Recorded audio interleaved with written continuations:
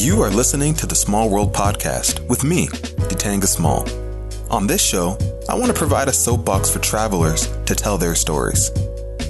This all started in January of 2014, when I first traveled abroad by myself. Throughout the next 2 years, I visited and lived in over 20 countries, but surprisingly, my most vivid memories weren't the beautiful sights of the Machu Picchu or the history of countries in Eastern Europe. It was about the people that I met on the road and the stories that they told me. That's why I started this podcast, to provide a platform so that those stories can be told to a bigger audience. And for you, the listener, to hear perspectives about the world that you may not have considered before. So without further ado, let's get the show started. Thanks for tuning in, and I'll see you on the other side.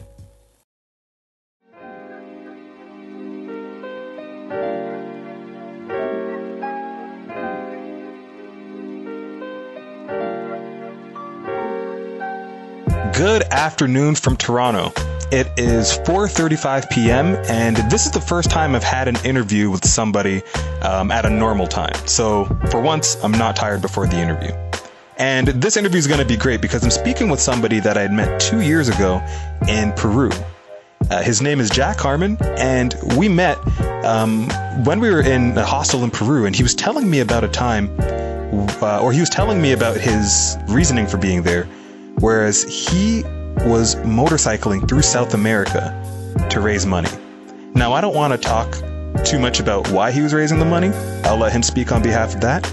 But without further ado, I'd like to welcome Jack Harmon. And welcome to the show, man. Hey, thank you very much. I'm glad that you reached out to me and asked me to do this. This is my first interview ever, and I hope I don't do too poorly. But I'm excited to talk about it. No, you're good, man. You're good. And I had no idea this is your first interview, which is kind of refreshing in a sense, because I have to admit, it's nice to not have like talking points so much and just have it be a conversation. And I could just imagine from your side, you have a lot to tell about that time when you were motorcycling through South America. Oh, there's lots of crazy stories for sure. Oh, I don't even know where to begin with that. Like, I don't even know if I'd have the courage to do something like that. But let's start with just you telling us about yourself. Like, just who are you? What's your whole shindig? So, my name's Jack, of course. I grew up in and around Washington, D.C. my entire life. I'm actually Canadian as well, just like you. Oh. But I was born and raised outside D.C. My mom's side of the family, she emigrated from Canada to the U.S. around like mid-20s. Met my dad in Italy. He was in the Navy, the U.S. Navy, and they hit it off immediately. Got married before you know it. And then, moved to D.C. and been here ever since.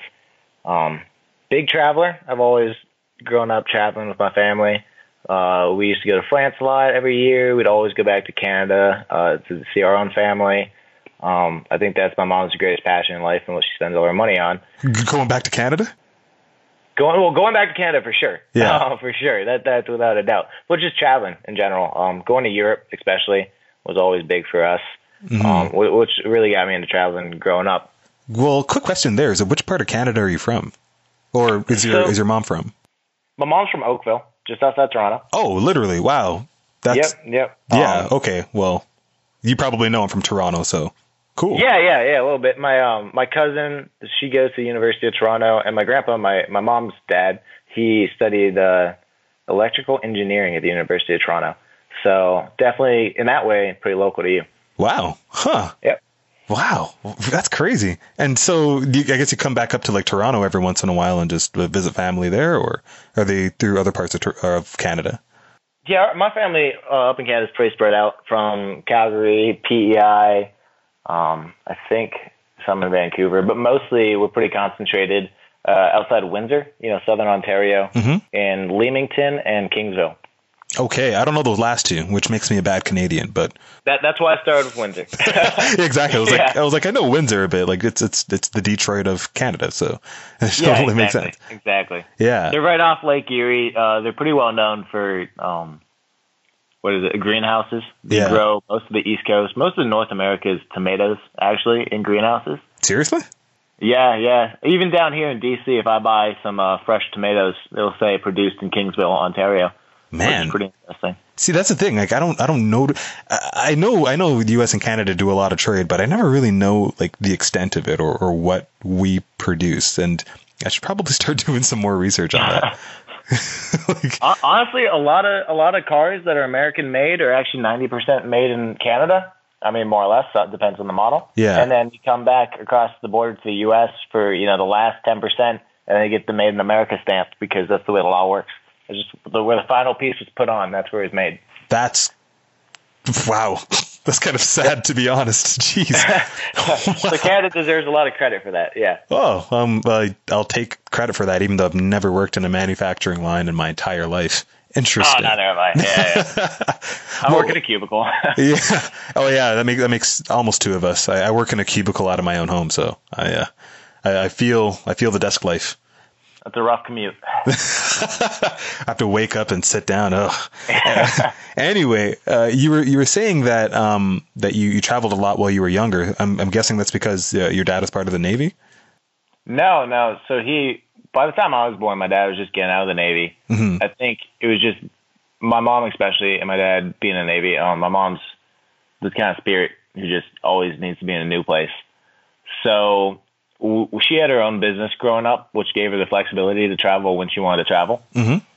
And so we regularly, I think annually, went to the south of France and would take a bunch of my family and would actually rent a chateau for a month or something like that, mm-hmm. which was a lot of fun. And then from there, she would always go to England or really anywhere in kind of Western Europe. And then it got to a point where she sold her company and started working for another one that was out of Ireland. And she worked in the American division, but being an Irish company, she would always have to go back for meetings.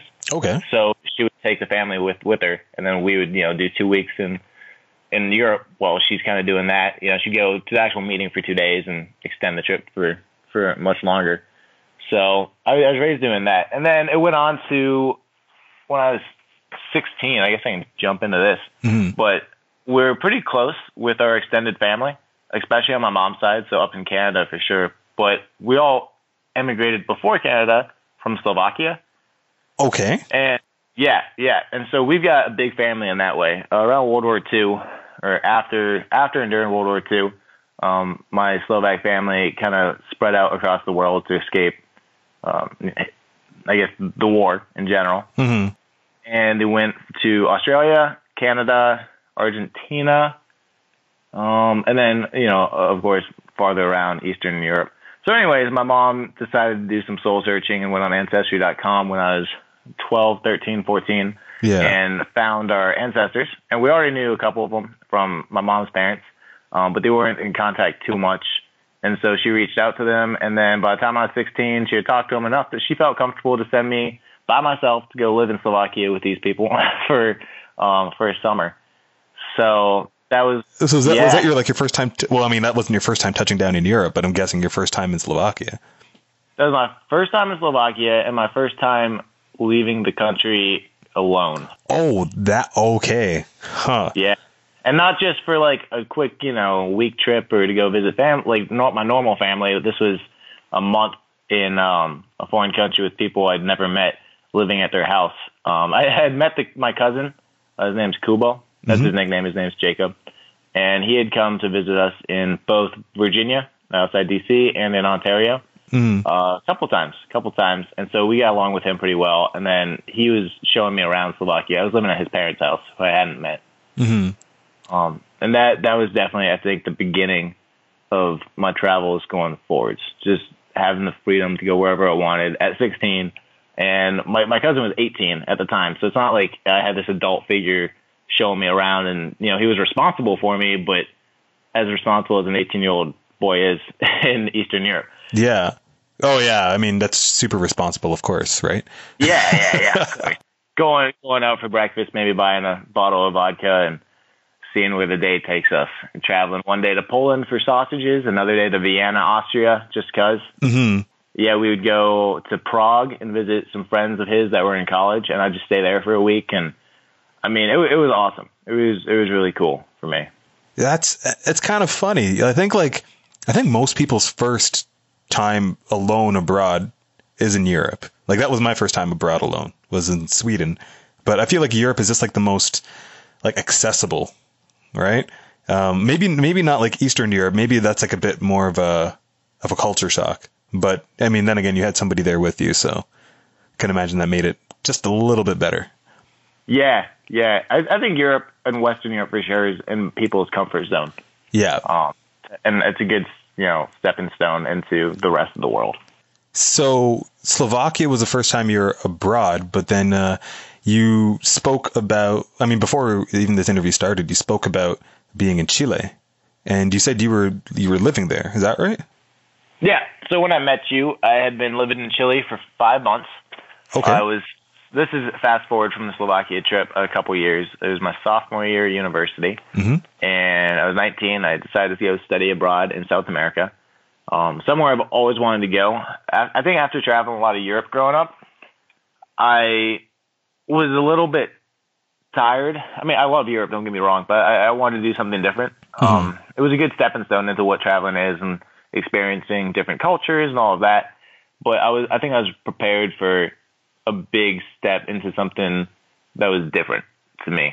And I was a very adventurous child growing up. So I just kind of assumed, and I guess from things like watching Indiana Jones and various movies, South America and Latin America are always portrayed as, you got the Amazon, you got Patagonia, there's just so much nature, and it's very out there. And that attracted me to go down there. So yeah, I ended up in Chile to go study business and economics for 4 or 5 months, which was great. Definitely learned a lot. Well, it's kind of, I mean, you were saying before too, like in Chile, everything's almost everything is privatized there. That's right? Yeah. And I didn't know that going into it. So I was studying economics, and that was my major. I hadn't realized that Chile was the dream country for anybody who studies economics, really. You study economics, you're kind of a capitalist idealist where everything's privatized, should be privatized, and the world will rule itself. And obviously nobody's exactly like that or believes that. But they have more faith in the way that money and capital and all that plays a role in people's lives and controls things. And so when I went down there, I was surprised and glad to see that the way the country is run is very much like that. It's everything from pension systems to water to sewage to all the highways. You would think a lot of highways would be public, but they're all privatized. And the country it's fantastic. I mean, it's the most developed country. It's constantly ranked as the most developed country in Latin America, including Central and South America. Yeah. It's got the best. It still has a lot of inequality, but it has the best level of equality in Latin America. It's the only country to be ranked among the OECD, which is an organization that's pretty much comprised of Western or advanced nations, really, around the world, such as England, France, North America, America, Canada, countries like those, developed countries. And it is last on the list, but it's the only one in Latin America to be on it. Yeah, and I've always found that interesting because, the big debate in the U.S. has always been between basically a capitalist society or more of like a socialist society or something between, right? And you don't really see many societies where like privatization is the way that it's run. It's always like a mixture between the two. And so that's why I'm pretty fascinated with Chile in itself. Because at least from what you're telling me, it seems like that sort of system, that privatization system is working over there. Yeah, for sure. And it is a unique story for Latin America when I think a lot of people, when they think of the relationship between America and Latin America, they kind of think Che Guevara, which was a political revolutionary and he was very socialist and communist, and he actually ended up going to Cuba and being a politician there and was a big advocate of Cuban Revolution. But people think between America and South America is, the CIA is kind of toppling these communist governments and imposing all these dictators, essentially, who support American values. And that kind of was in a way. I don't know the specific history, but what happened with Chile and Pinochet, who is the dictator down there, who opened up Chile to be what it is today. And thankfully, democracy replaced his rule. And I guess they just ended up keeping the economic system that they had, and it's worked out for them fantastically. So what made you go to Chile over like any other South American country or any other country in the world? Okay, so a couple things. The one big thing was I thought Santiago would be a good hub to travel around South America. Mm-hmm. It is a big city. It was pretty far south, but it just had the transportation networks, the flights coming in and out, all that. And then I actually studied in Viña del Mar next to Valparaiso, which is on the coast of Chile, an hour outside Santiago. And it was the only program really that my school offered that had a beach. And I really wanted to go surfing when I woke up and, be able to go have a bonfire at the beach after school whenever I wanted. And that's exactly what I got. But like in a place like southern Chile, though, and maybe you can correct me if I'm wrong, but I thought there was like definitely seasons. So did you go study at a time where like the season was warm, or maybe I'm just wrong about the whole thing? Yeah, I didn't think about it too much.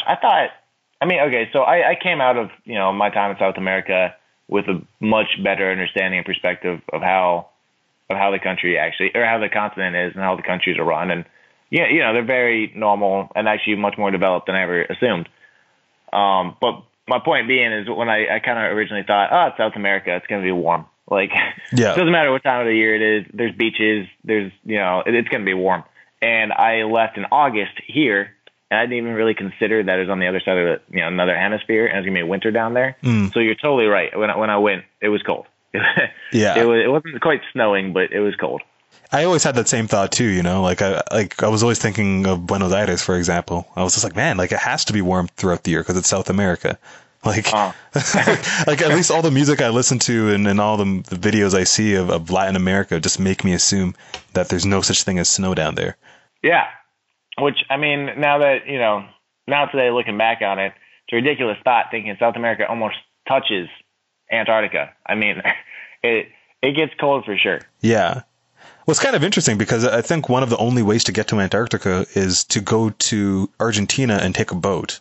Mm-hmm. And I looked into that while I was over there because I think it'd be an amazing experience to go to Antarctica. Mm-hmm. It's still, even already being in Chile, it's about $5,000 minimum to get to, just the tip of Antarctica by boat or even by plane. Like the cheapest option is at least $5,000. You could go by plane? Seriously? Yeah, I think that's, jump up another 10,000. But there's some landing strips that I guess medical bases. I'm not sure about the specifics, so I won't talk too much of that. Yeah, because I've always been curious about going to Antarctica too. Like it's definitely the last on my list, the last continent I want to go to. But it's like maybe when I'm older, like 55 or something. Bucket list. Yeah, it's quite distant. But yeah, no. So you were in Chile and you were studying there, and then of course we get to the point where we met in Peru, and the basics of the story that you told me was that you were riding your motorcycle through South America back up to the United States, and you were doing that in order to raise money for depression awareness. Am I correct in that? Exactly. I did ultimately end up not making it back to the United States. The trip ended up being from Santiago all the way up the coast of Chile, through Peru, Arica into Peru. I went to Arequipa, the Colca Canyon, and some crazy back roads over the Andes. I found you in Cusco. Mm-hmm. I met you there at the hostel. And then the culmination of my trip was at Machu Picchu halfway through my trip. And then based off of some budgetary constraints, I ended up heading back a different way, though. I went back down, I think it's Lake Titicaca, through Peru into Bolivia, La Paz, the Salar de Uyuni. I think it's the largest salt flats in the world, I want to say, in Bolivia. They're definitely huge. Mm-hmm. And then from there down the spine of Argentina, along the opposite side of the Andes that I had come up on, to Mendoza, which is parallel and pretty close to Santiago. I stayed in Mendoza for a number of days, met some great people, and then back over the Andes to Santiago, sold my motorcycle, and flew home. Wow. And yeah, I was doing the entire thing for depression awareness, suicide prevention, raising money for a charity that was actually based out of my high school, by the sister of a friend. I didn't know him too well. I guess he was just a fellow student at, before my time at my high school. But he had committed suicide, and his sister and his family came up with this charity, which raises awareness for depression and runs a lot of great programs, going to different high schools, bringing counselors, opening up a dialogue and discussion about depression in teenagers. And so I had suffered from depression myself from a pretty young age, around 12, which I know a lot of people think, like, 12 years old, how do you even know what you're feeling at that age? And totally fair. But from about 12 to 17, I had a pretty rough time in my life. I went through a rough patch. And so that's what got me into that area of nonprofits and, raising money, and something I'm passionate about is depression awareness. Yeah. And so, and then that goes back to, I lost, unfortunately, a few friends from depression as well, from suicide. Yeah. It's, I have family that's experienced depression, and it's quite something, because it's difficult to specifically understand what's going on, because you're kind of like just seeing the outside of it. You're not feeling what they're feeling.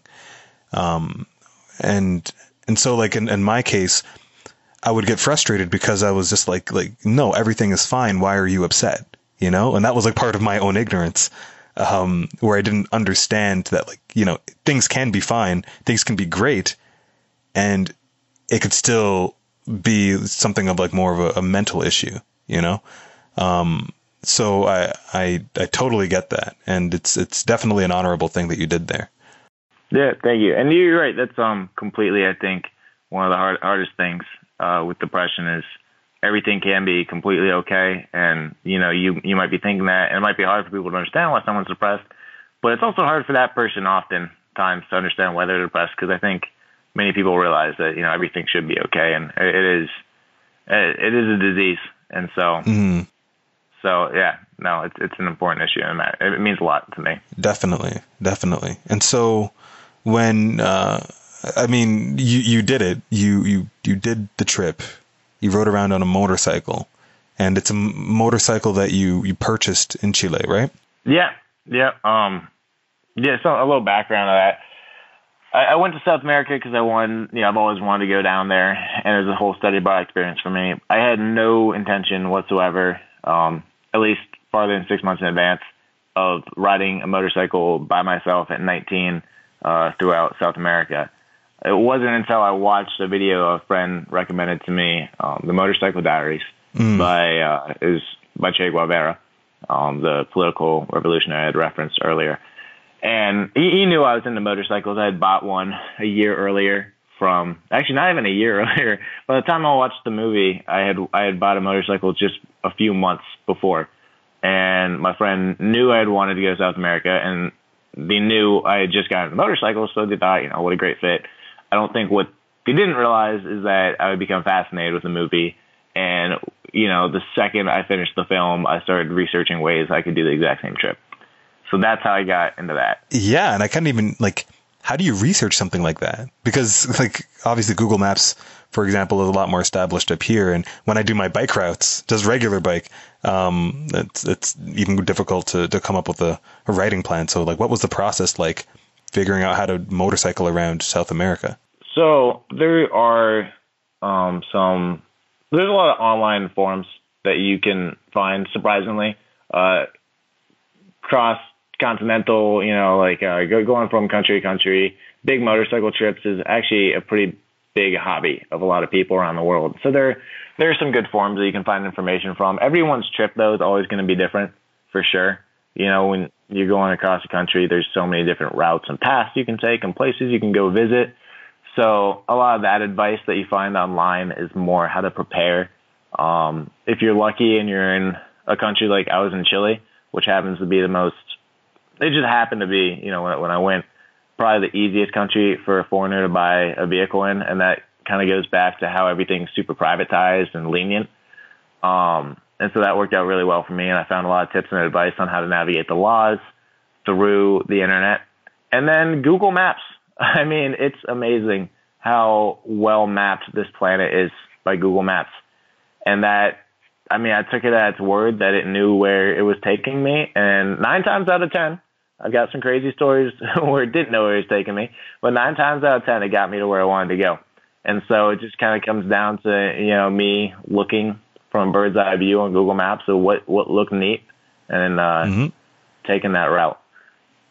Well, let's talk about that 1 out of 10 then, because I know there's definitely something that must have happened there. Yeah, well, I mean, for sure I had some crazy experiences and stories from all that. But as far as Google Maps is concerned, it's funny I'm talking about that one because the one experience I have in mind was the day after I met you. So I don't know if you're bad luck or what, but no, I'm kidding. Definitely. Yeah. So I was leaving Cusco, going to Machu Picchu, which again was the big halfway point of my trip, and something I was super excited about. And I woke up that morning and all I wanted to do was be at Machu Picchu. The morning again after I met you, I was in Cusco at the hostel, and I woke up super early, and I was convinced that I was going to get myself there. A lot of people from Cusco end up taking buses, or there's lots of. I'm not sure how you did it. I think you told me you hiked it. Yep. Awesome. So a lot of people, there's a lot of options to get there. But I was like, I got this far by motorcycle. I'm going to get myself the rest of the way to Machu Picchu, or at least as far as I can by motorcycle. So got up really early, wanted to get there as quickly as I can so I'd have the day to do it, because I was doing pretty much a day trip, and it's about an hour away from Cusco, or should be an hour away. Or at least the train station is. That's all another story. But the town I was going to, where I take a train into Machu Picchu, was an hour away, and I was on my bike using my trusty Google Maps, which up until that point hadn't quite failed me, not as spectacularly as this trip. But I was maybe a third of the way through, and I was on a nice windy asphalt road, and I saw the big tour buses with all the tourists essentially on there going to Machu Picchu in their nice AC, air-conditioned cabins, and on their phones. And I'm meanwhile on this motorcycle. It's pretty cold in the morning, but I was enjoying things. I was kind of like weaving in and out of traffic and going along with these buses down this road. And Google Maps was like, yeah, you're going the right way. And I saw signs on the road like Ollantaytambo, which is the city I was going to, is this way. Until it wasn't that way. And Google Maps told me to take a hard left off of my nice asphalt road and onto a small muddy track that ran behind a house. And at first I was like, no way, this looks like the driveway to some, private residence, and it's not even like suited for cars, like large cars. But I trusted Google Maps up until then. I'm always down for an adventure. So I went with it. And actually the road opened up into a bigger, still albeit dirt road, but a bigger road. And it looked like it went for a ways up into the mountains and not through the valley like the asphalt road took me. So I thought that would be interesting. Google Maps said it would shave off about 30 minutes. It would shave off a bunch of mileage, and it would be kind of a direct shot as opposed to wrapping my way through the mountains. So I went along with it, and I was going and going, slower, much slower though than I was on the asphalt road. Something I found Google Maps doesn't take into consideration too much is how fast you can really go on a bumpy dirt road. And I was going through there, and then the road kept getting smaller, and there were, at some point, no more road signs. And then another point, there were no more cars. And I got to this village about half an hour through there, and mind you, I was supposed to be at this town in another 20, 30 minutes. And I got to this town where people were literally having oxes and, like donkeys pulling their things. And there were no cars or vehicles whatsoever.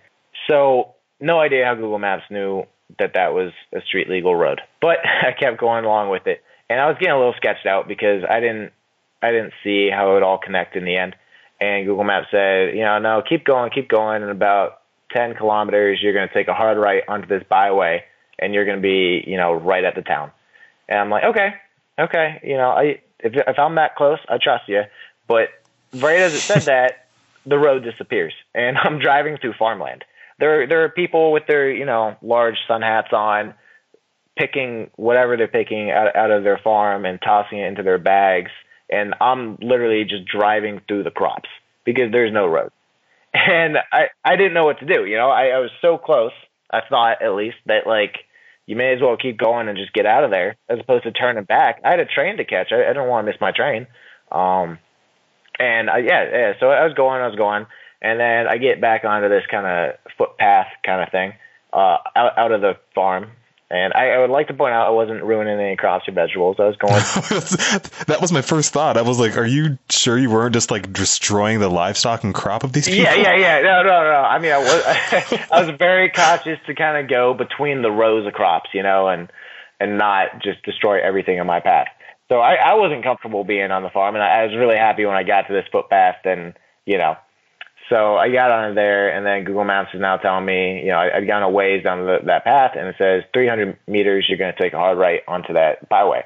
And I'm thinking, okay, this town is at the bottom of a mountain, like in the valley of a mountain, and I'm very much on top of this mountain. And the Andes are steep, so I am high up there. It was hard for me to believe that in 300 meters, I could just take a right and be in that town. Like, I needed to descend the mountain first. But, actually, in hindsight, maybe that makes sense, but I wasn't thinking about it too much at the time. So 300 meters, all right, take a right. 200 meters, take a right. And I'm going uphill right now, and I can't really see what's over the hill, but I assume it's the road, not thinking. And again, I'm not on an actual road anymore. I am on farmland. And so I'm going like 40, 50 kilometers an hour, and then it says 10 meters, take a right.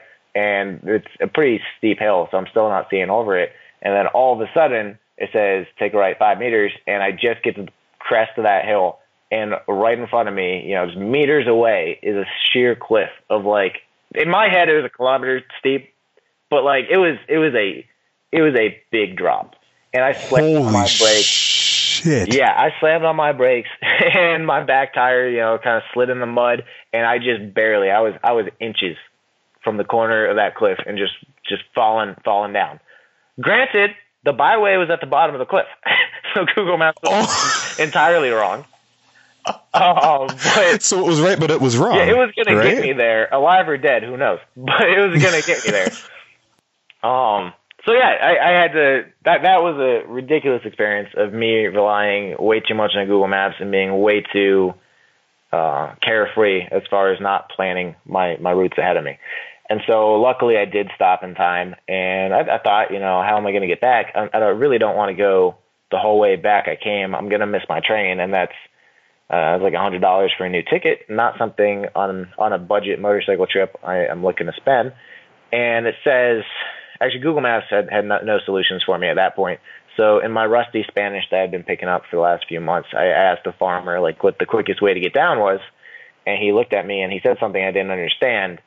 But then he made this hand with this motion with his two fingers, kind of like walking, two fingers walking along. And he pointed over the ridge and said, you can get down to the city that way. So I didn't understand what he was saying too much, but I knew where he was pointing. So I made a go for it. And it was another footpath, maybe a meter in diameter or in width. And I started taking my motorcycle down it, but I quickly realized that this wasn't even meant for wagons or carts. Like, this was to walk down. And it had that cliff I was talking about was pretty much on the side of the path, and the mountain was on the other side. So I'm trying to put this into words, but I was essentially climbing down the cliff through a footpath cut out the side of it. And I had my motorcycle, and I was doing it on that. And I was just so kind of upset at that point and like determined to get to the bottom. I think about the safety behind it, which, after I saw entire portions of the path just crumbled away down a cliff and boulders in my way, and it was like super muddy. I probably should have thought better about it. And actually, as I got halfway down it, I was like, you know what, like this is really sketchy, but I'm halfway down it. I may as well. And so I kept going slowly, and then I get almost to the bottom, and this was like the most frustrating thing. I could see the town I wanted to be at, but the path only went 2/3 of the way down the cliff, and it ended at this kind of like satellite base or whatever, or cell phone tower that they were building. Mm-hmm. And so there's no way to go down, unless I was gonna hang glide, I guess, my way there. So the only thing I could do is go back up the cliff. And this is, the last part of me almost dying that day, thankfully. But as I'm going up the cliff, there's this real steep part, and it's super muddy. And mind you, I'm by myself, nobody for, at this point, several kilometers. And I went up this very steep portion in the mud. My tire lost traction as I was going up it. It slipped. The back tire just kind of collapsed under me. My bike fell over, and I was struggling not to have it fall in the direction of the cliff, but against the side of the cliff, Oh, okay, yeah. Yeah, but it was all happening so fast, and my trunk slammed open. I lost a lot of important documentation, a lot of tools over the side of the cliff, and I mean, it crushed my leg as I fell over. And because it was so steep and muddy, my bike started sliding down the hill with me caught under it. And at the time, I was just no time to really think and just kind of act. So I grabbed the front brake with the free hand I had, and then I tried pushing down with my other hand on the rear brake just to get any traction I could and stop the tires from rolling down on its side. I managed to get to stop, thankfully. And I stopped the bike, turned at an angle where it wouldn't slide anymore, and then I just sat there. And I sat for about 20 minutes, my feet dangling off the cliff, looking up, looking down, looking all around me, and just thinking, fuck. So that was a difficult day for me. I ended up over the course of the next hour, slowly sliding my bike down the hill. I fixed it up with the tools I could find that hadn't been completely lost. And I tightened some things together, fixed the wheel up a little bit. It got a little bent, and some nuts and bolts were loose. And then I just went for it. Instead of going at like what most people would think is a reasonable and sane speed for going up a muddy cliffside, I knew my problem was I didn't have enough traction and I didn't have enough momentum. And so I lost traction in the back tire, and I wasn't going fast enough to keep me going. And so either I stay there on the side of this cliff and with no way out, not much money, I didn't have any cell service, or I can just book it and hope for the best. And so I ended up, just slamming on the accelerator and speeding up that thing. My back tire fishtailing, slipping and sliding all behind me. And thank God I made it to the top. And then from there, I went back the way I came. I learned from my lesson not once, the second time. And I went back the way I came, bought another train ticket, and that was that. To think that you did all of that to save $100. To save $100. To save $100. That is so... holy crap, first of all. I mean... Tell me about it. What was going through your mind during that 20 minutes where you're just sitting on the side of the cliff? I was on the edge of tears, to be totally honest with you. I thought I was going to die because I didn't know how to reach or contact anybody. It didn't look like people had been down that path in weeks or whatever. There were no tracks in it. It's fresh caked mud, and it hadn't rained in several days, so nobody had been down there in a while.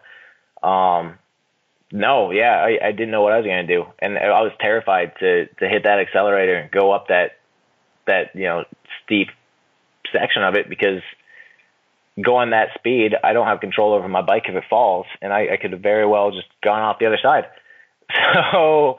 So I think after the 20 minutes, I just kind of collected myself and figured there's only one thing you can do at this point, and that's get to your destination and survive, right? Yeah.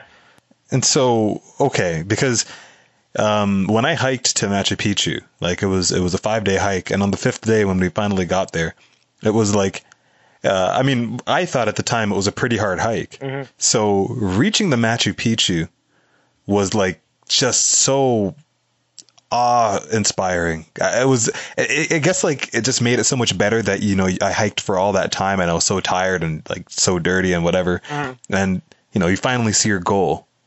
And for me, I was just like so excited and happy that I finally made the goal. So how did you feel?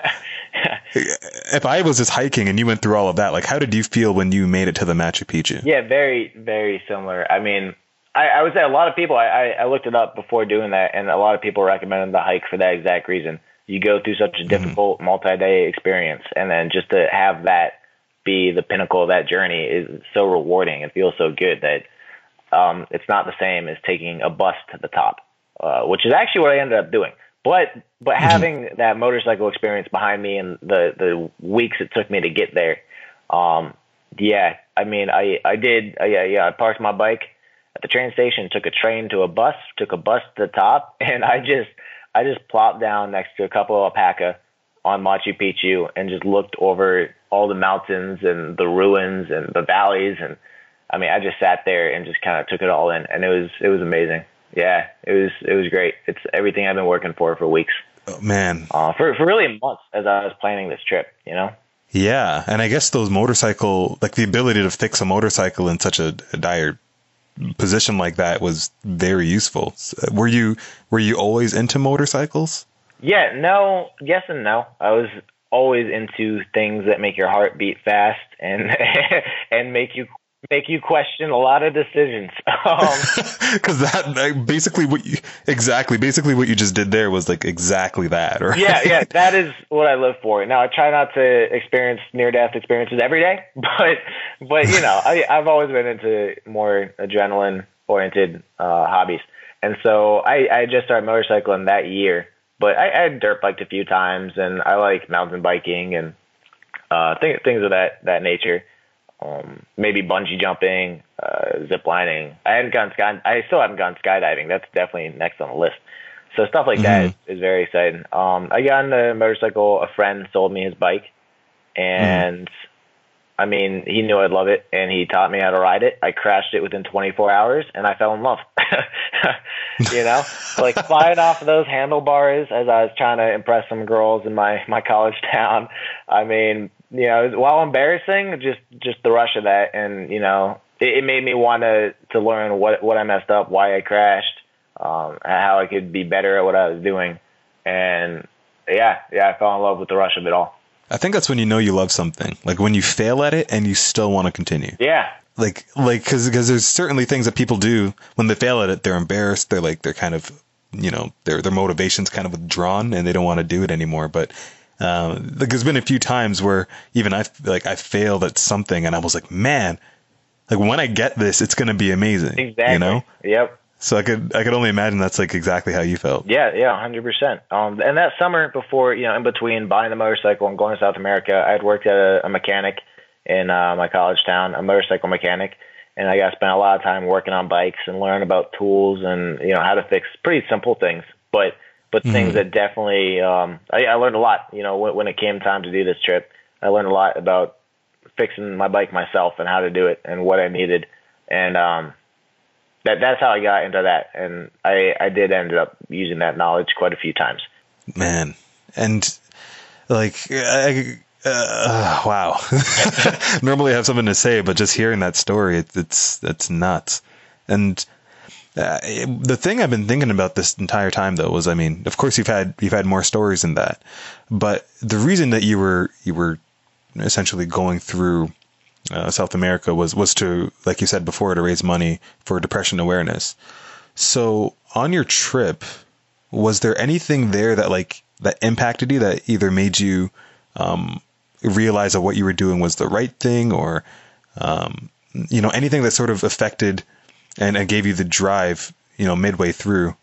Yeah. Because I mean, I figured like after an incident like that, you know, where you're kind of near death, you might not feel so motivated to continue. No, there were several experiences similar to that where I just had either difficulties with my motorcycle, difficulties with planning, with budgeting, you know, being stuck at a border for 2 days because I didn't have the right paperwork. There are a lot of hard things like that made me want to quit. But it was, you know, 15 days in, which was, again, the same day I met you. So big day for me. Big day all around. Machu Picchu. Super exciting. Yeah. Yeah, that must have been the most exciting part of that for sure. Yeah. Exactly.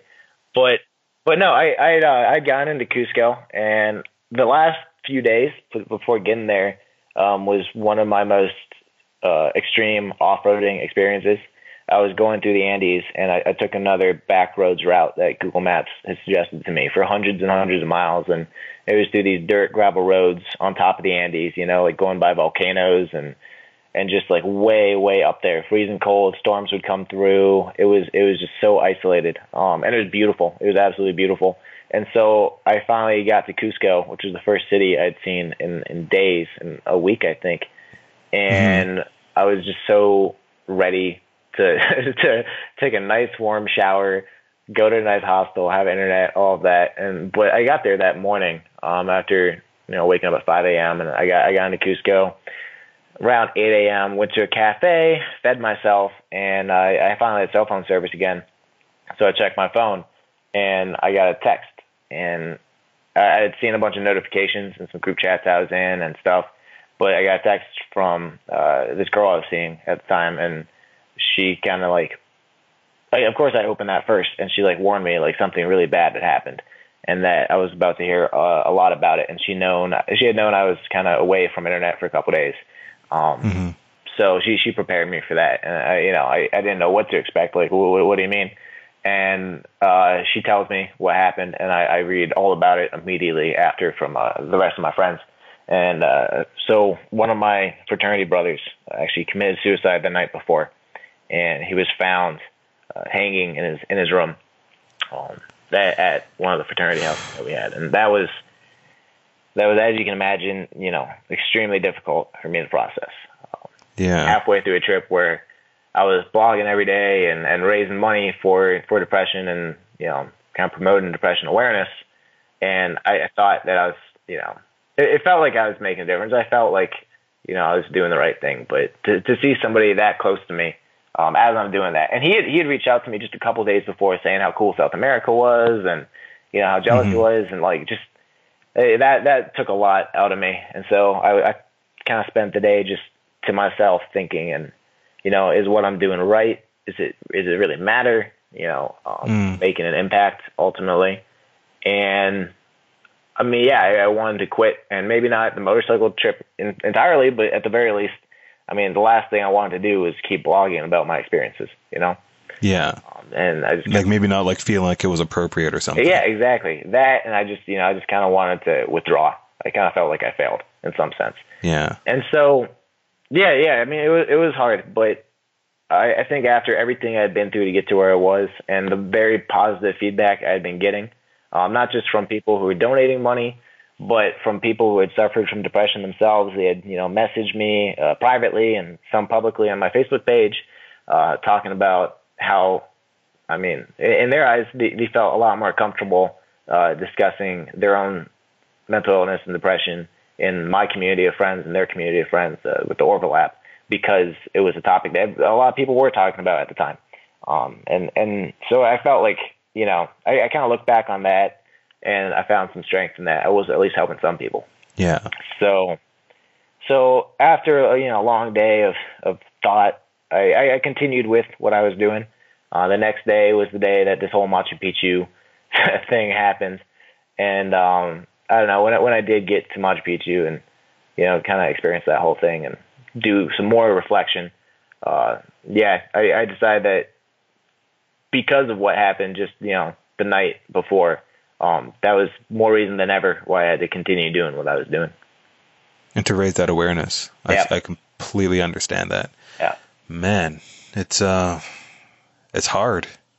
I could imagine. Like, I mean, especially, having that sort of day while going to the Machu Picchu after finding that out. Yeah, I had a lot to think about, It's a lot of reflection. Yeah. So, I mean, going through the trip, you said that you went from Peru back to Bolivia, right? You said you went through Bolivia? Yep. I actually ended up meeting a friend, Evelyn. Mm-hmm. I'm not sure if you remember her, but she was staying. Yeah, she was staying at that hostel, and she was looking at going down to Lake Titicaca and maybe the Salt Flats. And I had an extra helmet on my bike, and I offered it up to her and said, "Hey, if you want, come with." And she was, she was 100% open to the experience. And so she came, tagged along, and for the next few days, I had a travel buddy, which is pretty cool. Going through mountains and deserts for days at a time alone does get to you. I did enjoy every second of it, but yeah, that was awesome. So we went down to Lake Titicaca in the south of Peru. And then we checked out these floating islands in Lake. Yeah. I think the town was called Puno. But anyways, these floating islands that have been around for hundreds, thousands of years maybe. I'm not sure about the entire history, but pretty much the native people would put these reeds together and create these islands that were a couple meters thick. And they would live on them and have their huts also built out of reeds and then push them off into the center of this lake. And then, they would live off of that. And it was awesome. I took a boat tour, checked all that out, went to some like actual, islands in the lake. And it was a huge lake. And that was a really cool experience. And I kept going down. I'm trying not to overwhelm you with too many stories because I got a lot of stories. But getting into Bolivia itself from the border, that was the whole experience itself.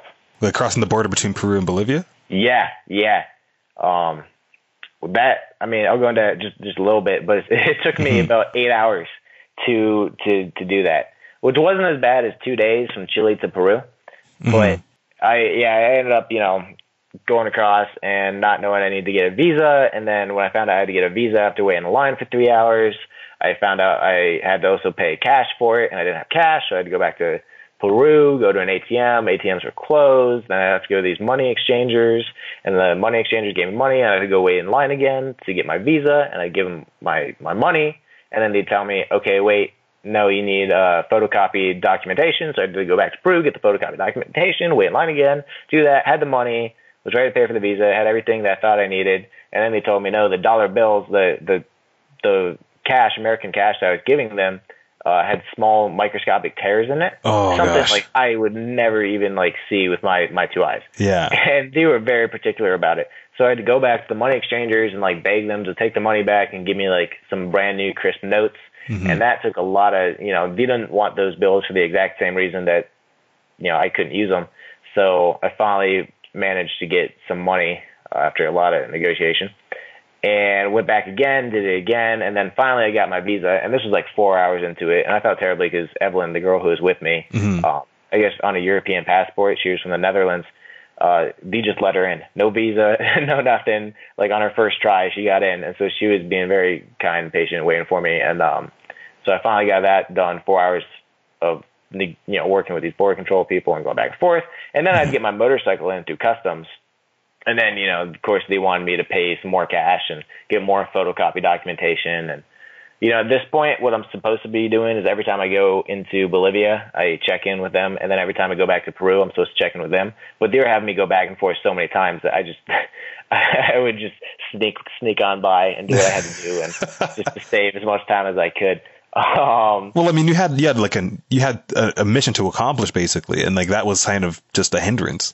Oh, it was ridiculous. And so finally I get in there and I didn't even think about filling up my gas tank at this point. After I think it's 5-6 hours of just getting across into Bolivia, and I pack up my bag, Evelyn gets on the back, and we set off to La Paz. And after 10 miles, I realized that I'm running out of gas. So I stopped in the nearest town and they tell me, oh, there's no gas here. I'm like, what do you mean there's no gas here? This is a whole town. There's 3 gas stations. And they're like, oh, yeah, you can get gas on Sunday. I'm like, Sunday? It's Tuesday. What do you mean I have to wait till Sunday to get gas? And they're like, oh, well, maybe check the next town, but we're waiting for resupply. So I continue on towards La Paz, towards my final destination. I'm nearing an empty tank, and I get that town, and they say, oh, yeah, no gas. I'm like, what do you mean no gas? And they're like, oh, yeah, you can just wait till Thursday. And I'm like, I don't have 2 days to wait here. There's not a single hotel in town, And I finally, I talked to somebody, some tourists, and they're like, oh, yeah, Bolivia is having, countrywide a shortage of gasoline. And they're especially not selling it to foreigners because they're saving it, for citizens of the country. And so I didn't realize that. And I had already gone, pretty decent way into Bolivia. And I was running out of gas, and there's no gas anywhere to be found. And then the guy at this one gas station tells me, hey, 20 miles up, there is a gas station, and they might have gas. We don't know. So I'm looking at my gas tank, and I have just enough to go 20 miles. So this is a big risk then. This is a big risk. Yeah. Or I could go back the way I came. I think it was more it was a little more than that, 30, 40 miles, whatever. But I could keep going to this gas station, or I go back the way I came to the border, which was just about the same amount of distance. And I knew there was gas in Peru. So did I want to deal with that border again? No, not whatsoever. Yeah. I just wanted to get on my way, and it was a really tough decision to make. But I think what made it for me was looking ahead at at the gas station that I was just about to go to. All of a sudden, like thunder and lightning storms come out of nowhere, and it's like pouring rain in that direction. Oh, so it must have been like you might as well just go anyway, just to get some sort of shelter, right? Well, yeah, okay, you could think that, and yes.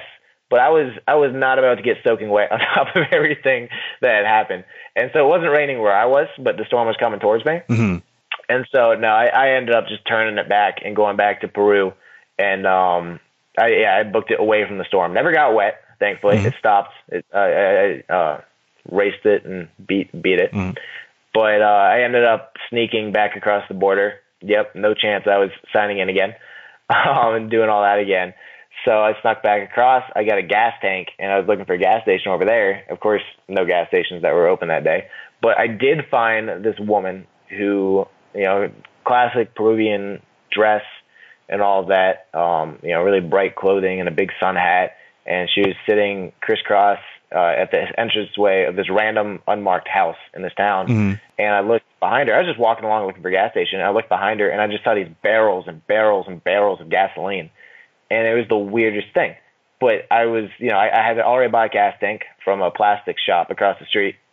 And I went up to her and said, "Hey, do you know where I can find some gas? I see you have a lot of it stockpiled behind you." Yeah. Speaking Spanish and all that. Mm. And she sells it to me. And next thing I know, she's siphoning the gas out of these things, like sucking on a hose that's, one end in her mouth, one end in the barrel, and like pouring it into my gas can.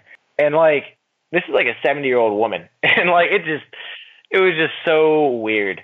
But I got the gas that I needed. I filled up this, and it was it was like a 5-gallon can. So she was doing this for a while. Mm-hmm.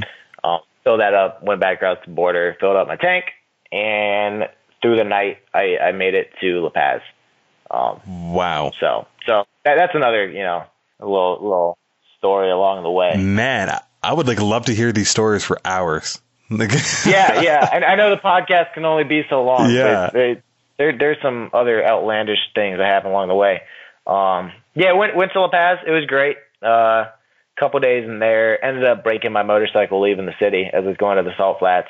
I'm going to breeze over that one, but that was a whole thing. Spent 2 days at a mechanic, getting a new clutch installed. And Evelyn ended up having to go back to Cusco because, didn't have 2 days budgeted in her time. Yeah. So I made it work. I was actually about to take a train back to Santiago. I was so frustrated. But outside of these isolated events, I was having a blast the whole way. Yeah. Every time I figured something out, you just get this kind of feeling of accomplishment and joy, and So I got the bike fixed. Went on down to the Salt Flats. And this is another example where you should not trust Google Maps. Or actually, you know what? Maybe I should have. I feel like this is like an anti-Google Maps podcast. I might just title it that. Yeah. Why you should switch to Waze. Yeah, exactly. Well, this time Google Maps had it right. But looking at it, I just thought they had it wrong. So I was only going a couple hundred miles south of where I was at. And there's a straight shot road that went straight to Uyuni, the town I wanted to be in. Mm-hmm. Yet Google Maps was telling me to take a 800-mile path around that road, like just so out of the way. It was ridiculous. And it was telling me that it would save me 5 hours. Save you 5 hours? Yeah. It said to go 200 miles. I'm not doing the math right in my head probably, but essentially, yeah, it said it was going to take me a very, very, very long time to go through the straight shot, and going the very long way would be a ridiculous amount of time quicker. And I just didn't believe it. I was just like, you don't know what you're talking about. Like I'm looking at this map. Even if I was going, super slow, there's no way that, this route you want me to take is quicker. Mm. It was quicker. Okay. In hindsight, no, not the way I took. The way Google Maps had wanted me to take, they were totally right. They nailed it. It was an asphalt road. All the way around, and the way that I had taken was literally through a desert. And you ever heard of Dakar Rally? Yep, I have.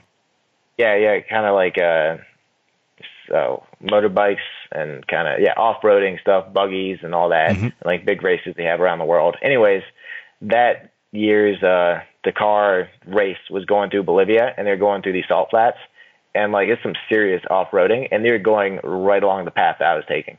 If that puts anything into perspective of how not asphalt, how not meant to be driven over the road kind of asphalt it was. Yeah. This was meant for like, huge, like lifted buggies with like shocks going through creeks and rivers and flying over sand dunes. Not a 19-year-old kid scared shitless on a motorcycle. And so I was going as like washboard, roads for half of it, and then entire bridges would be washed out by like rivers, and I'd have to navigate my way through that, and it took me 10 hours in that one day to go 200 miles.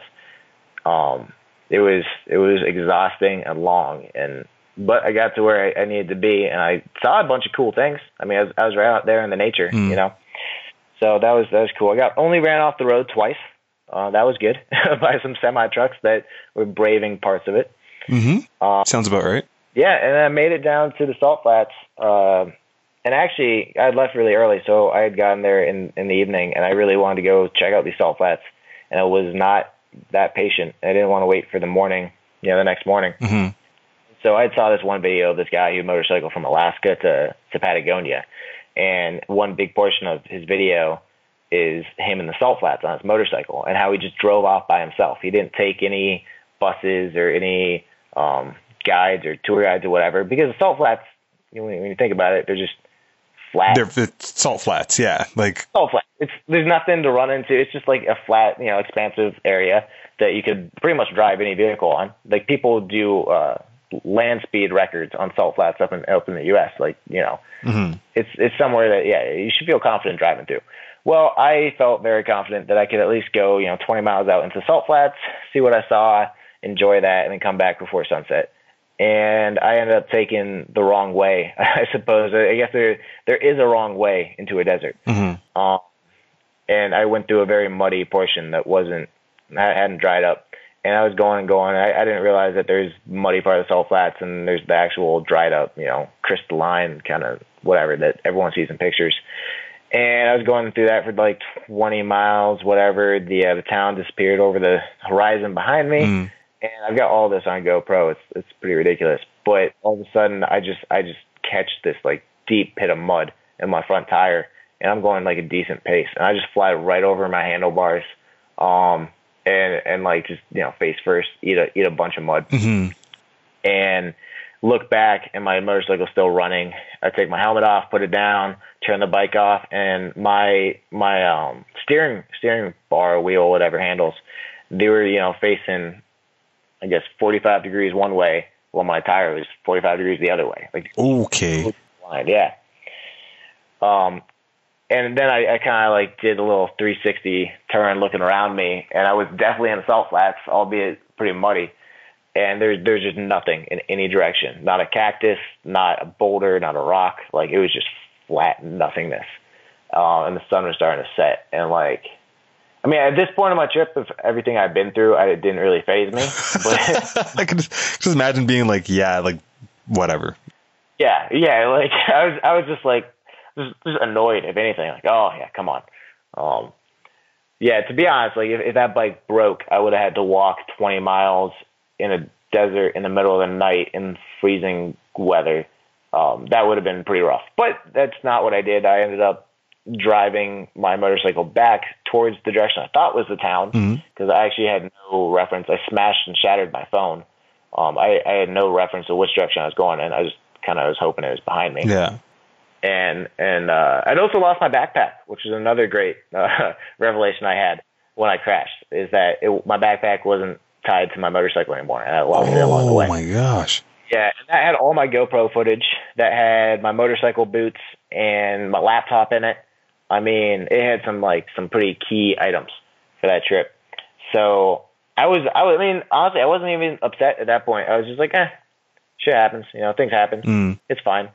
So I turned around, kept going. It is the most uncomfortable riding position, to keep the steering wheel straight while my hands are in a position as if I wanted to turn the bike hard to the right. Yeah. It was goofy, but I did make it back finally. And by maybe I'm just really good with directions. I don't know. But I think I took the exact path I took to get out there, back to the town, and my backpack was literally, I wasn't even looking for it. I was like, there's no way I'll find this backpack in the middle of a desert. Yeah. I just drove right over it coming back. So I got my backpack back, which is great. And yeah, made it into a hotel, passed out immediately. And the first thing I did when I woke up was sign up for a tour. Have some professional take me out there. I found a mechanic right before going on tour. He fixed my bike for $20, something would have cost hundreds of dollars back home. And it all worked out. Everything works out for a reason, I guess. Yeah, man. I know there's so many more stories too, but sorry. No worries. I want to hear more of it, but let's fast forward to the end of the trip when you decided to fly back. Like on that plane, on that flight back, what were you thinking? Like what were you reflecting on? What was the, what did you take away from all of that? So I actually got back, I think 12 hours before my flight took off. And I had to sell my bike when I got back, right? Mm-hmm. And so I didn't really have time to think. I got back to the town that I had been living in for 5 months. I found my friend who had already agreed to buy the bike and signed over the paperwork. I proceeded to spend an hour to teach him how to drive the bike he had just purchased because he'd never been on a motorcycle before. Okay.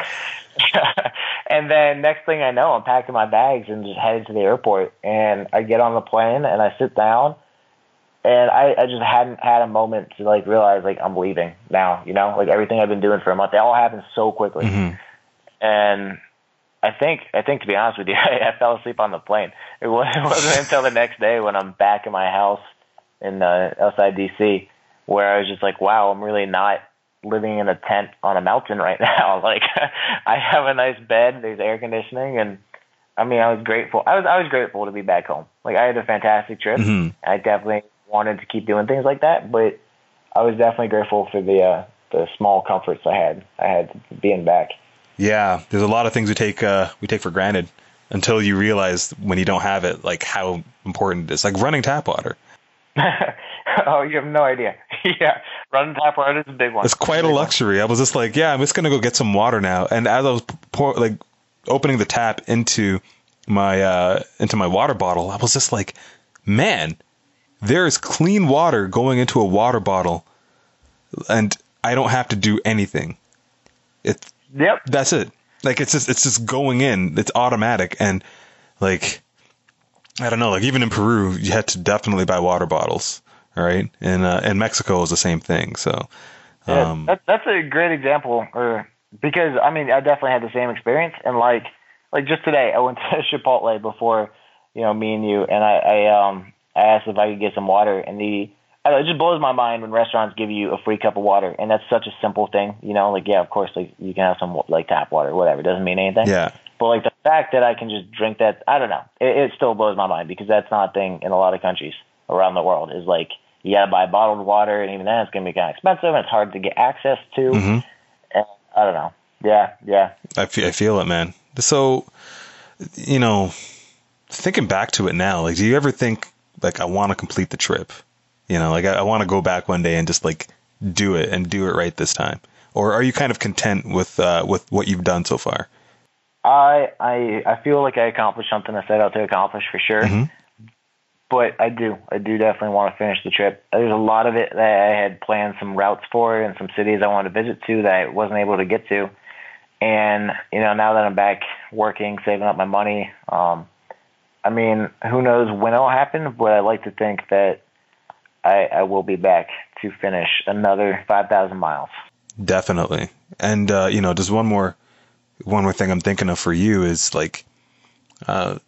what impact do you feel like you made any impact in the sense of, the fight against depression when you came back? Is that something that you felt like you accomplished in that sense? Yeah. I think any nonprofit, any organization, any cause can always use more money. Mm-hmm.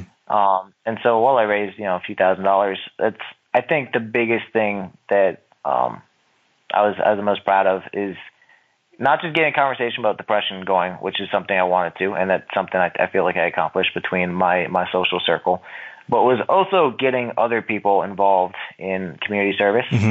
And, coming back, a lot of people were really willing to, do a Out of Darkness walk, which is a national walk people do for depression awareness. So, a lot of my friends were kind of eager to get into volunteering and doing things for nonprofits. And so that was pretty rewarding. Just, I don't know, I guess, I don't know if it was me or them, but influencing people and giving them a reason to do something like that.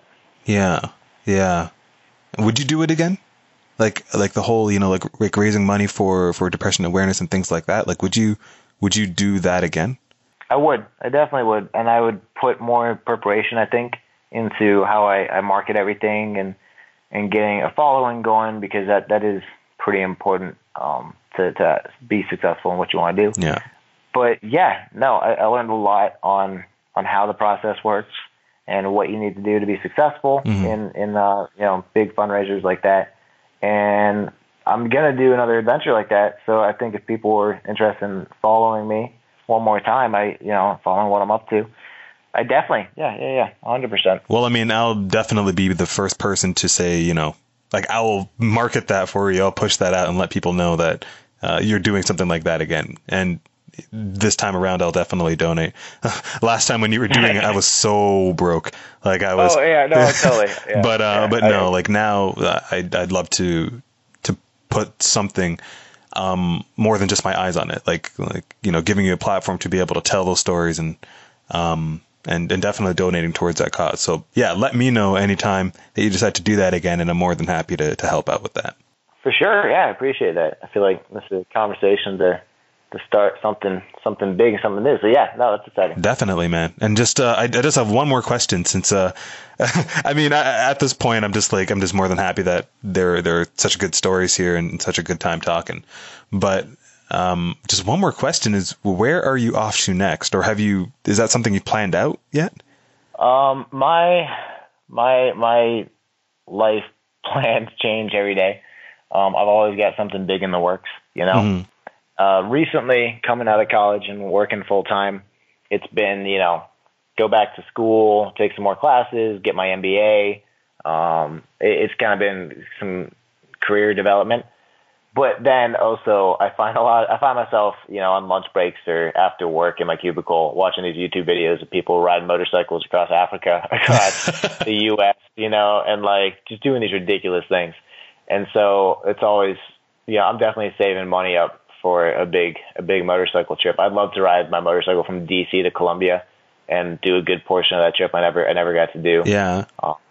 I'd love to go to Africa and ride from South Africa up to Egypt maybe. Mm-hmm. There's a lot of things. You should consider Canada, going across Canada. Obviously, it's a big country, but I think that would be something worth looking into as well. Yeah. I've thought about that as well. And the whole Manitoba, Saskatchewan, that kind of part is rather flat. Yeah. But I can speed through it. If I did a desert for 7 days and it's chilly, I think I can manage that. Yeah, exactly. And there'll be cell phone service, hopefully. Yeah, for sure. The sky's the limit. There's always more things you can do. Man, and with that, I mean, that's a perfect way to end this.